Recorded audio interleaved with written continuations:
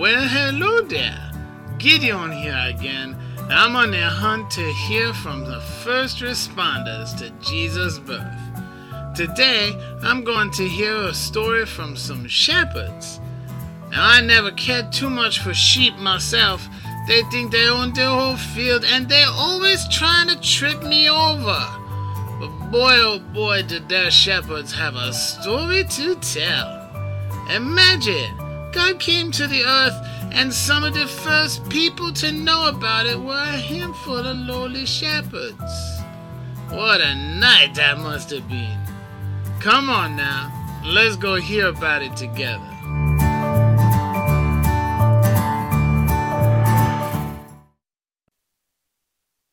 Well, good morning, Berean. I am so glad to be with you today, kicking off a brand new series called First Responders. So glad for all of you that are joining us in person. Others of you are joining online. We're glad to have you as well. I just want to take a minute and say thank you to you as a church family. Pastor Justin has become a friend of mine over the past few years. And both in his leadership and by extension, you as a church family have been an incredible encouragement to me and my church across state lines in that far off place called Pennsylvania. But so glad to be with you today. It's been an early morning for me. My alarm went off at 4:45 this morning. I got lots of coffee, lucky for you, and I hopped on 81, drove up here this morning, and so glad to be with you. Although I had an early morning, my family didn't quite sign up for that, so they're not able to be here with me this morning. But I'll introduce you. This is my family. I'm a girl dad to Lucy, who's almost 5, and Emily, who's 2.5. That's my wife, Heather, there as well. And let me tell you how amazing my wife, Heather, is. My wife is so amazing that 2 weeks ago, when we were visiting my hometown of Detroit, Michigan for Thanksgiving, she surprised me with an early Christmas present. The early Christmas present that Heather surprised me with was to send me to the Michigan-Ohio State game at the Big House. I'm a die-hard University of Michigan fan, and I love the University of Michigan, and it's been a rough decade for us, particularly against that team down south called Ohio State. But it just so happened, my dad and I got to go to the game, and a week ago yesterday, we pulled off the upset against the Ohio State Buckeyes, which, if you know anything about college football, is a huge rivalry. And there's something amazing about being there in the middle of 110,000 screaming college football fans. I lost my voice that day, and 8 days later, I feel like it's still kind of making a recovery because it was such an amazing experience. But this picture you see on the right, I am no longer in the stands. That's my dad with me. But we had migrated from the stands down onto the field as we rushed the field with a lot of excited Michigan fans after that game. And here's what that scene really looked like as we rushed the field at the Big House. It was pretty amazing. You know, there's something special about being the first to experience something, especially when you're up close and personal. There's something incredible about having firsthand experience where you're actually on site, not just watching from a distance. See, maybe you missed the big game of Michigan versus Ohio State. Maybe you saw the highlights afterwards, or you read the score online. Maybe you're not a Michigan fan at all, or maybe you don't even like sports.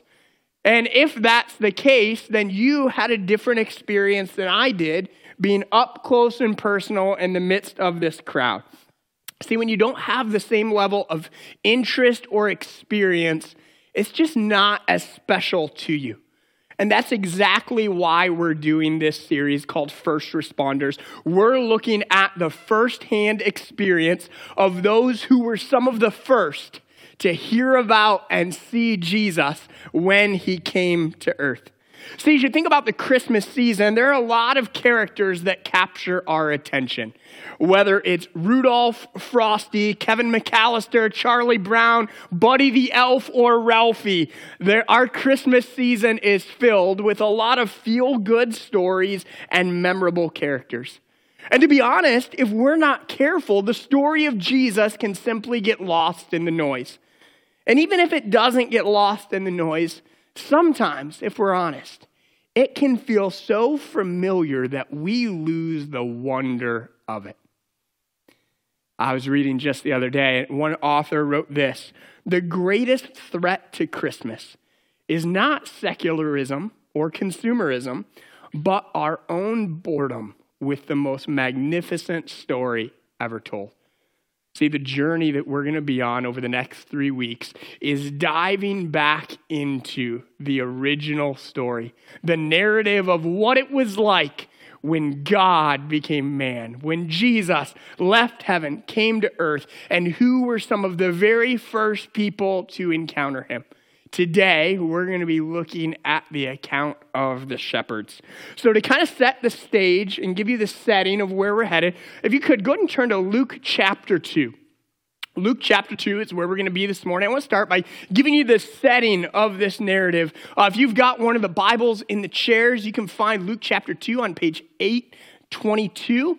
And we would love for you to grab that Bible, to use that, even take that home with you today, to not just read the Bible when we're together, but to spend time in the Word of God when we're apart as well.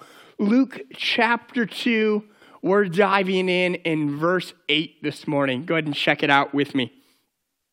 That night, there were shepherds staying in the fields nearby, guarding their flocks of sheep. Suddenly, an angel of the Lord appeared among them, and the radiance of the Lord's glory surrounded them. They were terrified, but the angel reassured them. "Don't be afraid," he said. "I bring you good news that will be great joy to all people. The Savior, yes, the Messiah, the Lord, has been born today in Bethlehem, the city of David. And you will recognize him by this sign. You will find a baby wrapped snugly in strips of cloth, lying in a manger." Suddenly, the angel was joined by a vast host of others, the armies of heaven, praising God and saying, "Glory to God in highest heaven, and peace on earth to those with whom God is pleased." Think for a minute as if this was the first time that you heard this story.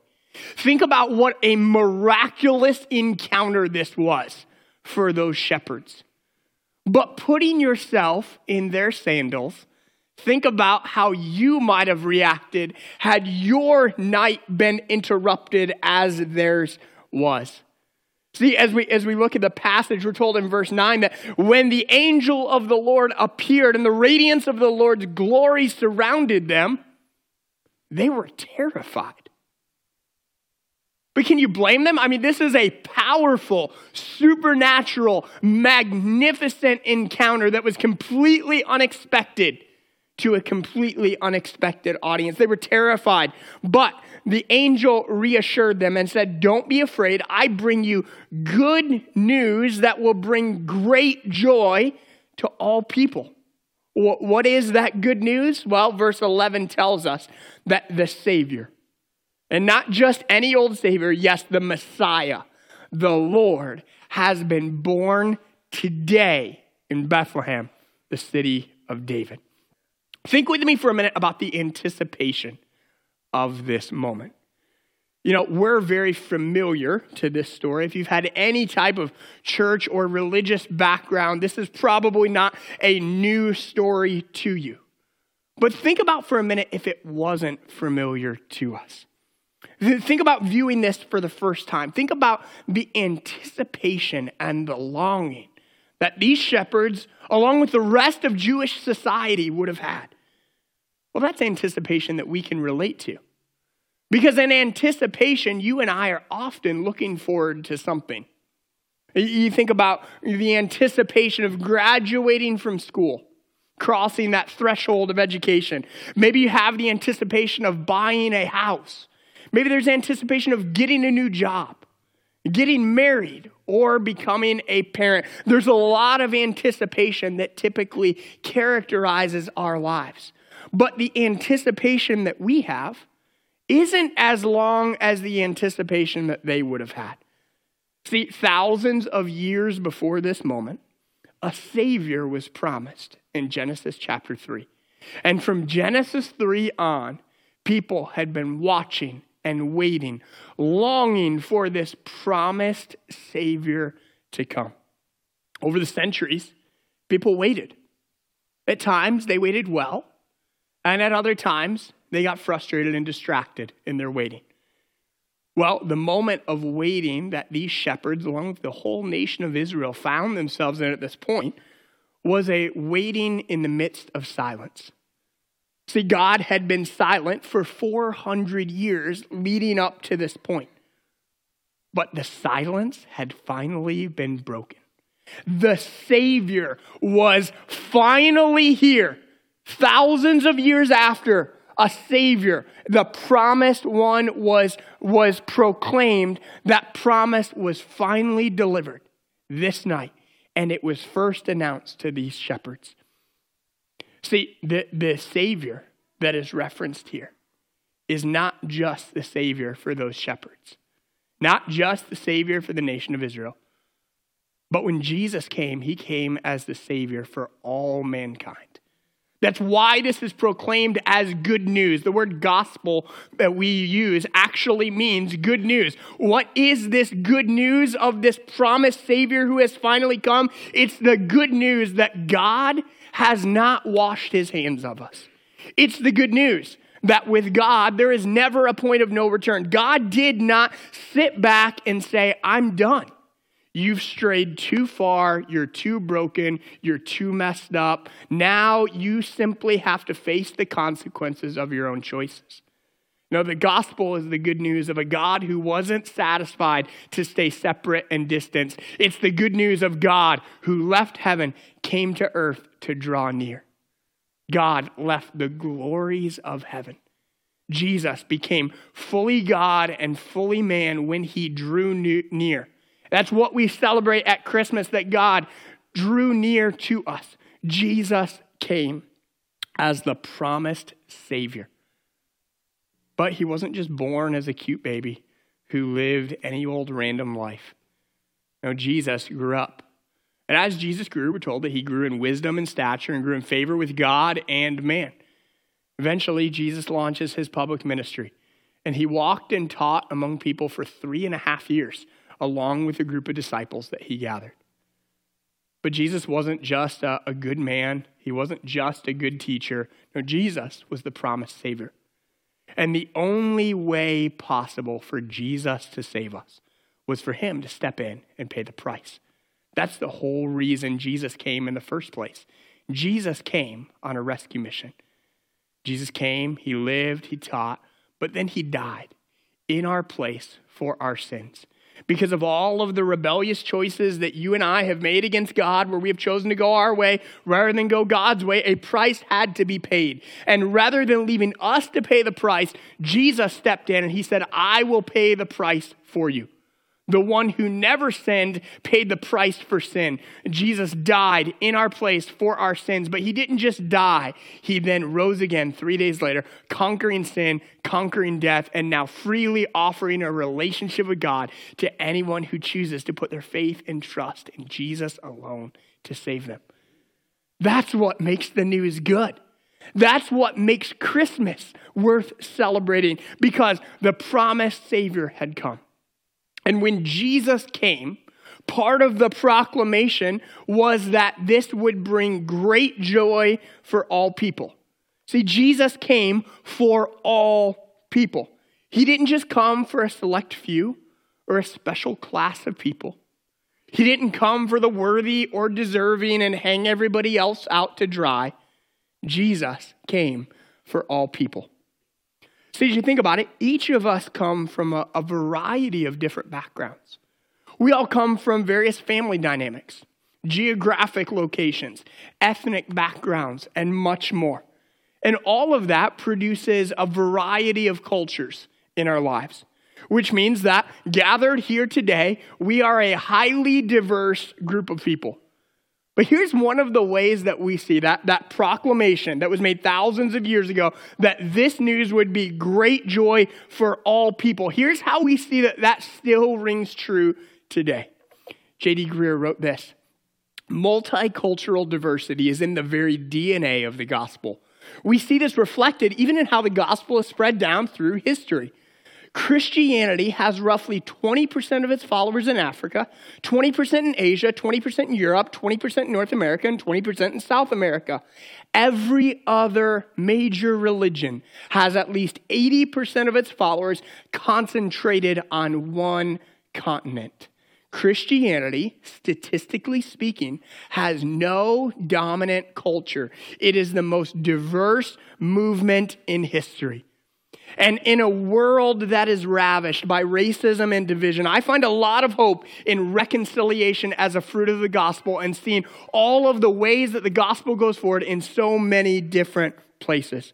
See, Jesus came for all people.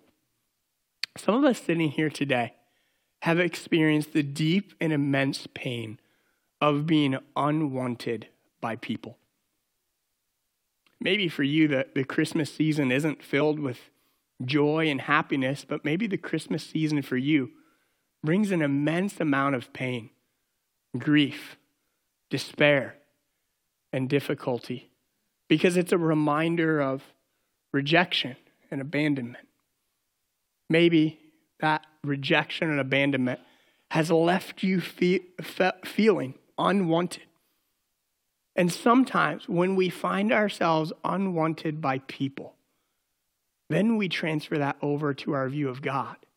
And we wonder if we're unwanted by God because we're unlovable to him or that we're simply too far gone. If that's where you are today, hear me clearly. To Jesus, it doesn't matter who you are, where you come from, what you've done, or where you find yourself today, because Jesus came for all people. Jesus came for the successful and the failing. He came for those that have succeeded and those that have failed. He came for those that are broken, for those that are messy. Jesus came not for the worthy and deserving, not for just a select ethnic group, not for the impressive with all kinds of accolades. No, Jesus came for all people. And that brings great joy to each and every one of us this Christmas season. We keep going in this story, and we land at verse 13, and we see that the angel was joined by a vast host of others, the armies of heaven, praising God and saying, "Glory to God in the highest, and peace on earth to those with whom God is pleased." We see this proclamation and this declaration of peace. And that's something that you and I can resonate with on a deep level. We all have a deep longing for peace. We see the brokenness externally in our world. We feel our own brokenness internally as well. And all of that produces this deep longing for peace. A settledness, something that will finally bring rest to our ever-wavering souls. The Jewish word for peace was shalom. This is what Warren Wiersbe writes about that. It says the Jewish word shalom, or peace, means much more than just a truce in the battles of life. It means well-being, health, prosperity, security, soundness, and completeness. Don't miss this. It has to do more with character than circumstances. He goes on and he says, life was difficult at that time just as it is today. Taxes were high, unemployment was high, morals were slipping lower, and the military state was in control. Roman law, Greek philosophy, and even Jewish religion could not meet the needs of men's hearts. Then God sent his son. And when God's son came, there was a proclamation and a declaration of peace. That peace was not this elusive thing that we would endlessly chase for the rest of our lives. What's amazing is in the verses we read earlier in our gathering here, It's that Jesus doesn't just bring peace. He himself is our peace and is called the Prince of Peace. So if you are here and you find yourself longing for and searching for peace, know that Jesus brought the gift of peace because he himself is the source of peace, both physically and spiritually. What's amazing about this moment that we've entered into in this passage is that some of the least important were the first to hear what's most important. Here was the reality for shepherds in that time.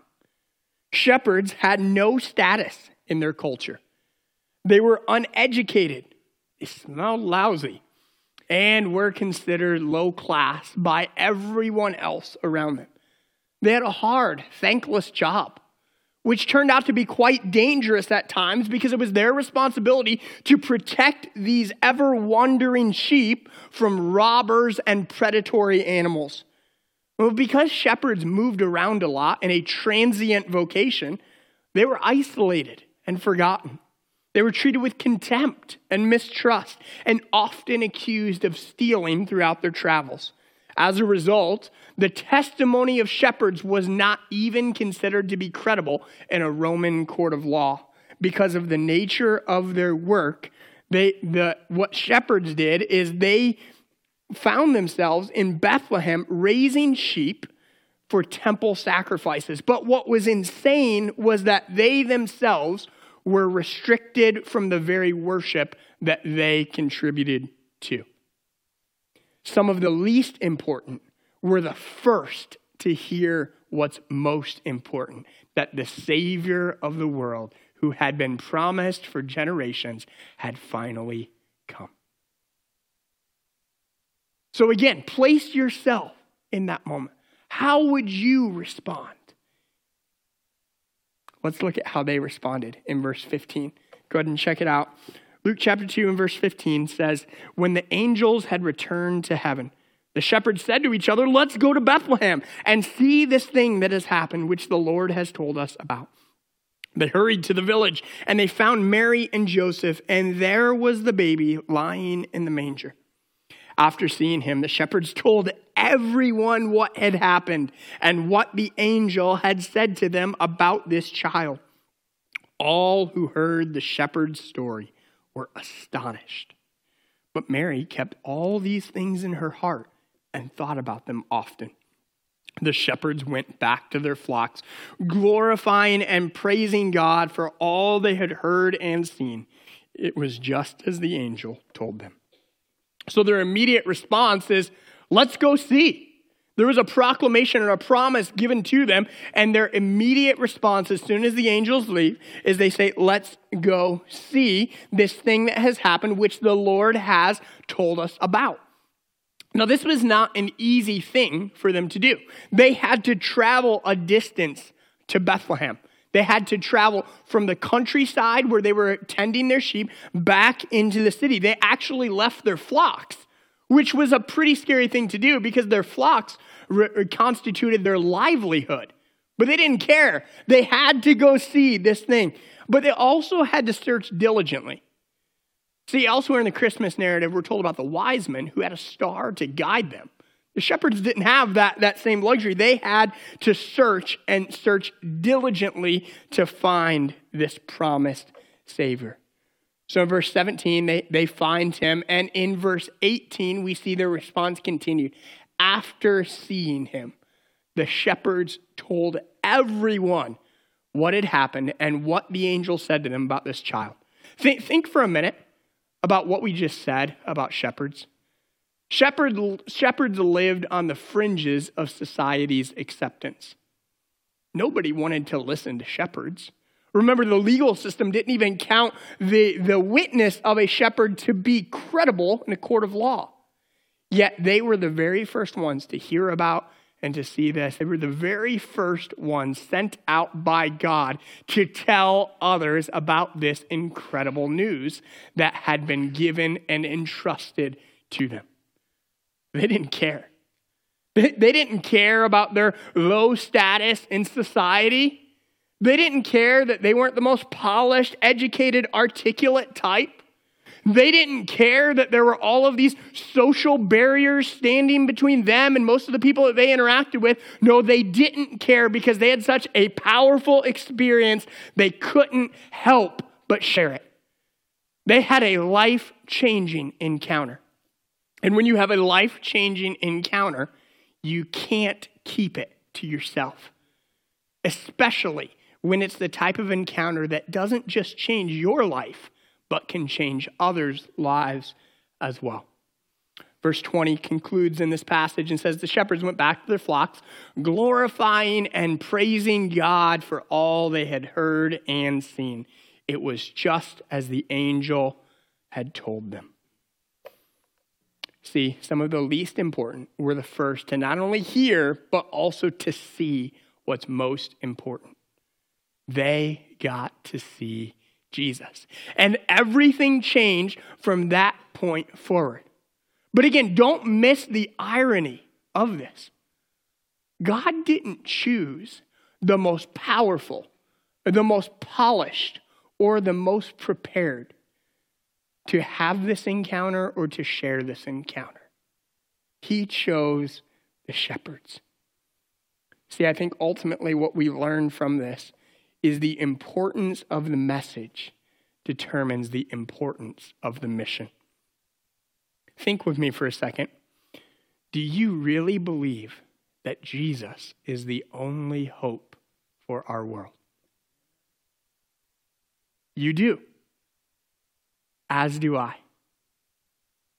But do our lives, do our words, do our relationships and our interactions reflect that? Because the hearty amen that you just gave underscores that you believe in the importance of the message. And if you believe in the importance of that message, that has now determined the importance of the mission that Jesus has given to us to make disciples and to tell others about him. There was a startling and a sad study done a few years ago that found that 90% of Christians in America go to their graves having never shared Jesus with anyone. You might be sitting here today and you say, yeah, that stat would be representative of me. Well, here's the good news. We don't have to look back at what's been in shame, but we can change from this point forward. Because as the message of Jesus grips your heart in new and in fresh ways, as this isn't just some feel-good Christmas story, this isn't just some familiar, monotonous narrative. No, this is the most important message ever given to humankind. When the importance of that message grips your heart, it changes your value system.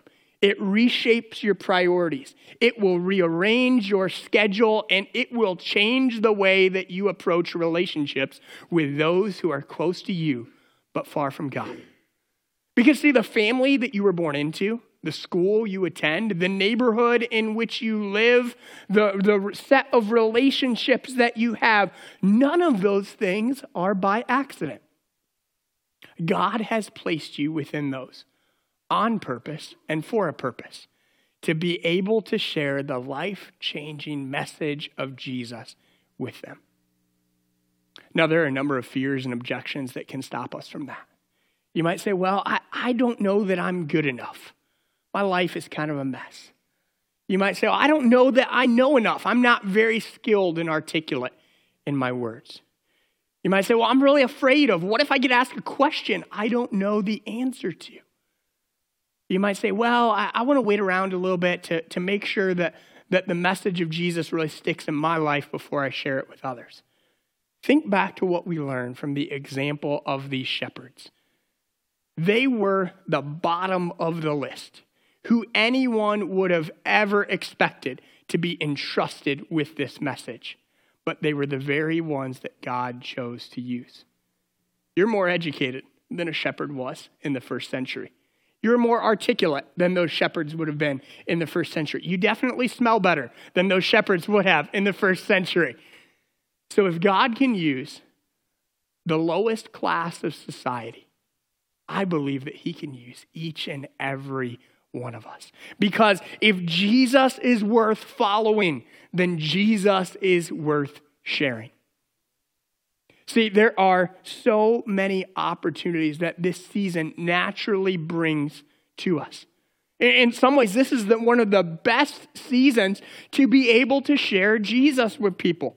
Chances are that you're going to share some type of Christmas moment with people in your life that are close to you but far from God. Maybe that's a family member. Maybe that's a friend that you grew up with. Maybe it's a coworker at an office party. Whatever it is, you're going to have so many opportunities. But the encouraging thing is you're not doing it alone. Because while we're looking at what happened when Jesus came, the very last words of Jesus before he left earth to go back to heaven was he told us that all authority in heaven and on earth had been given to him. And in light of that authority, he says, go, make disciples, baptizing them in the name of the Father, the Son, the Holy Spirit, teaching them to observe all that I have commanded you. And behold, I am with you to the end of the age. So as you step out to represent Jesus, as you step out to live on mission for Jesus, as you step out to advance the message of Jesus in the lives of people that are close to you but far from God, you're not doing it alone. Jesus promises that he would be with you, and he's placed his Holy Spirit inside of us in order to equip and empower us to do what we would never be able to do naturally through our own strength and our own efforts. See, the importance of the message determines the importance of the mission. So let me encourage you to stop and to think about this question. How do you need to respond to the message and mission of Jesus? This is such a busy, stressful, loud, and packed out season in our culture. And in the midst of that noise and that stress and that busyness, sometimes we can fail to pause and to ponder, to get some space and some silence, to be able to think about what am I going to do? See, James, the brother of Jesus, when he wrote, he said that we are called not just to be hearers of the word, but to be doers of the word, to actually put into practice the things that we know as you and I seek to be obedient disciples of Jesus. So maybe you accepted the message of Jesus in the last couple years. Maybe you accepted the message of Jesus several decades ago. Whether you're newer to faith or a longtime follower of Jesus, each and every one of us are called to live on mission and to tell others about Jesus. Maybe take a minute and just think through, how do you need to respond to the mission that Jesus has given to you? But maybe you're here today, and as we talk about the coming of Jesus and all that that means, the peace that he gives, the salvation that he offers, maybe you sit here today and you say, Tim, if I'm honest, I've heard a lot about Jesus over the years. I'm quite familiar with the Christmas narrative, but I've never reached a point in my life where I've put my faith and trust in Jesus to rescue me. Maybe today is the day where you identify that despite all of your good works and all of your trying and all of your religious acts, you have exhausted yourself trying to reach God on your own, and you've realized that you will never be able to do that. But maybe today you're having that spiritual light bulb moment where you realize that that's okay. You were never meant to reach God on your own, because God has reached down to you in the perfect life, death, and resurrection of Jesus on your behalf. See, what God calls us to do in accepting the message of Jesus is to give up and to stop trying to reach God on our own, but to come to him in faith and say, Jesus, I believe in your perfect life, death, and resurrection on my behalf to restore my relationship with God. Maybe today you're in a point where you say, I'm ready to cross that line of faith. If so, Don't leave here today without doing that. Feel free to talk to Pastor Chuck, talk to me, talk to the person who brought you, maybe, and talk about what it would look like for you to enter into a relationship with Jesus. Because the whole reason that Christmas matters is because Jesus came so that you and I can be restored to right relationship with him. But take about 30 seconds. I want you to think about that question. Maybe you could just reflect on that, or in silent prayer, ask God, what is he calling you to? How do you need to respond to the message and mission of Jesus today? Take about 30 seconds, think through that, and then I'll wrap us up with some prayer.